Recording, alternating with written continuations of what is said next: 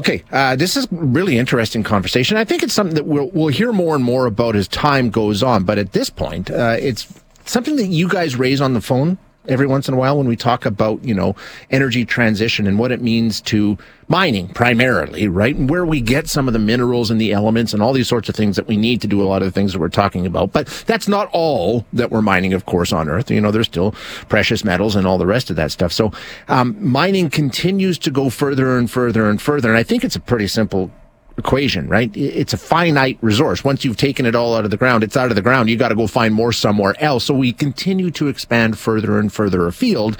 But how far can that go? And what are the consequences of that? We're going to speak with Christopher Polone, who is an independent journalist with bylines in more than a dozen publications. He's also the author of Pitfall, The Race to Mine the World's Most Vulnerable Places. And that's what we're talking about.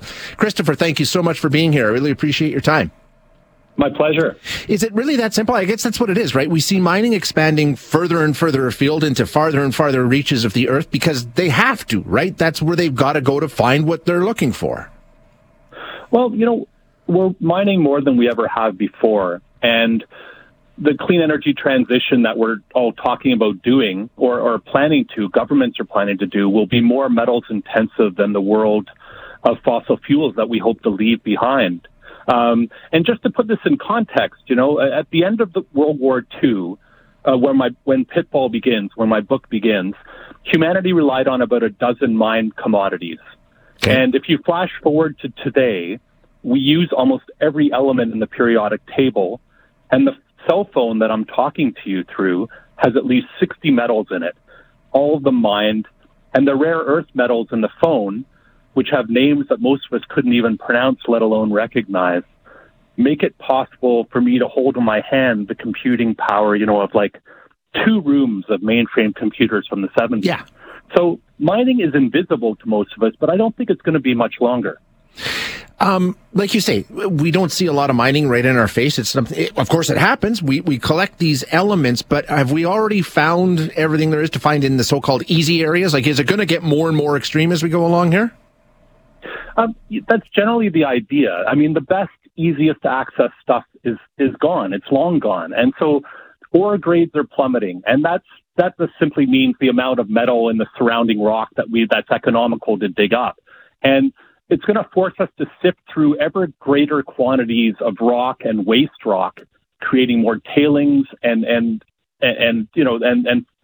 so on. And copper is a great example. Like in the early 1800s, we were targeting rocks that held like 20% copper in it. And today, the world's average ore grade for copper is less than 1%. Wow. That's incredible drops. Yeah. And that completely changes what we have to do then. Copper is going to be the biggest bottleneck for metals too, because electrification can't happen without it. So yeah. So part of what we're doing is starting to mine the ocean floor, right? That's a real, I guess, growth area, or is that an expansion area? Are we seeing more and more of that? Does that seem to be a focus now? There's a lot of metal in the ocean, and particularly on the deep seabed, one of the richest areas that's been identified is off the western Pacific Ocean between Hawaii and Mexico. And the seabed's littered with these, they're like potato-sized rocks. They call them nodules. And they contain relatively high concentrations of stuff we need, especially for batteries or current batteries. Stuff like copper and cobalt and manganese. And so the concern is that mucking around down there, so that kind of deep sea mining, it's basically a dredging operation, but it's like 2 miles deep. And nobody really knows what large-scale commercialization of this activity would do in terms of impacts. But some scientists are warning that it's going to create these curtains of sediments that kind of rove around the ocean. And we don't know much about the life down there. So at least over 20 countries at present are backing, whether it's a moratorium or a pause until we learn more about and have good regulations in place. So it remains controversial, but there are companies that say that they're ready to do it by 2025. It's an interesting sort of paradox because we're talking about, changing the energy that we use on Earth for the environment. And then we're talking about mining in the ocean, which we don't really know what the consequences could be when it comes to the environment. So, I mean, you should have that settled before you jump into this whole hog, I would assume, right? Sure. And like any kind of energy system that we try to build or replace is going to have impacts. And so the question is, how do we minimize those impacts? And that's what my book really kind of drove down at, is we're going to need to do a lot more mining, no matter how much we ramp up recycling. So how do we do it with the least environmental and social impact, right? Because currently, business as usual mining, particularly in the global south, where we're going to have to do a lot of this mining, there's a lot of impacts, and it's not just environment; it's human as well. Well, yeah, you talk about the human, and it's good for a while, right? There are jobs that are created, but they don't last very long. And the other thing is, as this becomes more and more dangerous and more extreme, it relies more and more on robots and automation. So there's not even going to be an employment piece to this, correct? Well, I was at a conference last week, and there was this company called Offworld AI, and they have developed an entire suite of robots that would autonomously mine without human guidance, or they would learn on their own and get better and better. And the vision would be to have all processing and smelting of the ore, and right from exploration to smelting done by these machines.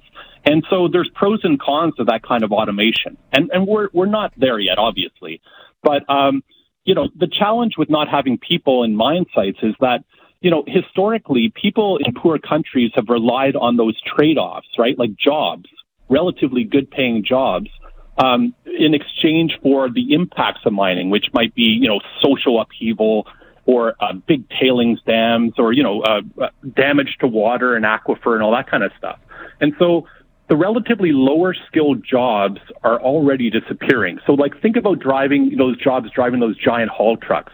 It's a tedious, dangerous, but relatively high paid job, and it's already going away. And you make a great case in the piece that you wrote, or I guess it's based on the book that you wrote, but I was reading it in the Walrus, talking about how, like you say, these smaller nations typically that really want the economic activity and they can see an upside, eventually it goes away. It's finite. It doesn't last that long, and then they're left with the aftermath, and they're typically in worse off shape. We already have examples where that's happened before, right, Christopher? Sure. And so something that's bright that's on the horizon is that, in my book, I look at Indonesia, where they have a lot of nickel, for example, which is needed for batteries. And they have enacted laws that demand that miners don't just export the nickel. They process it there and have to add value to it.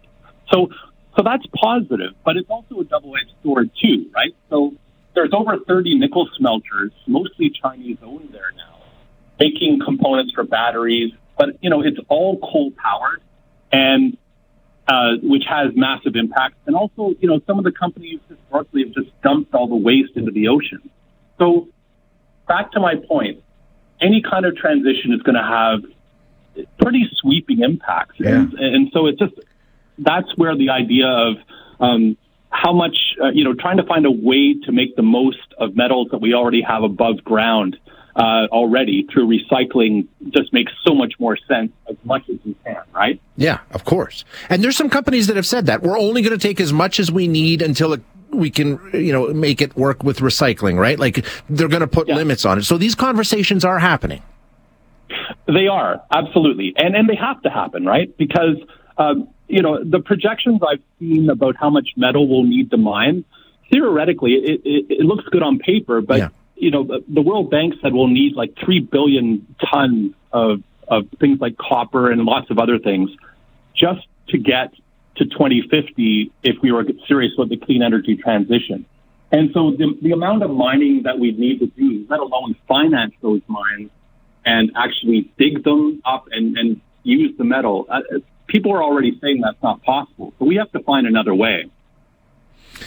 Yeah, it's a fascinating wrinkle to this whole discussion. Christopher, thank you so much for your time today. I really do appreciate you being here.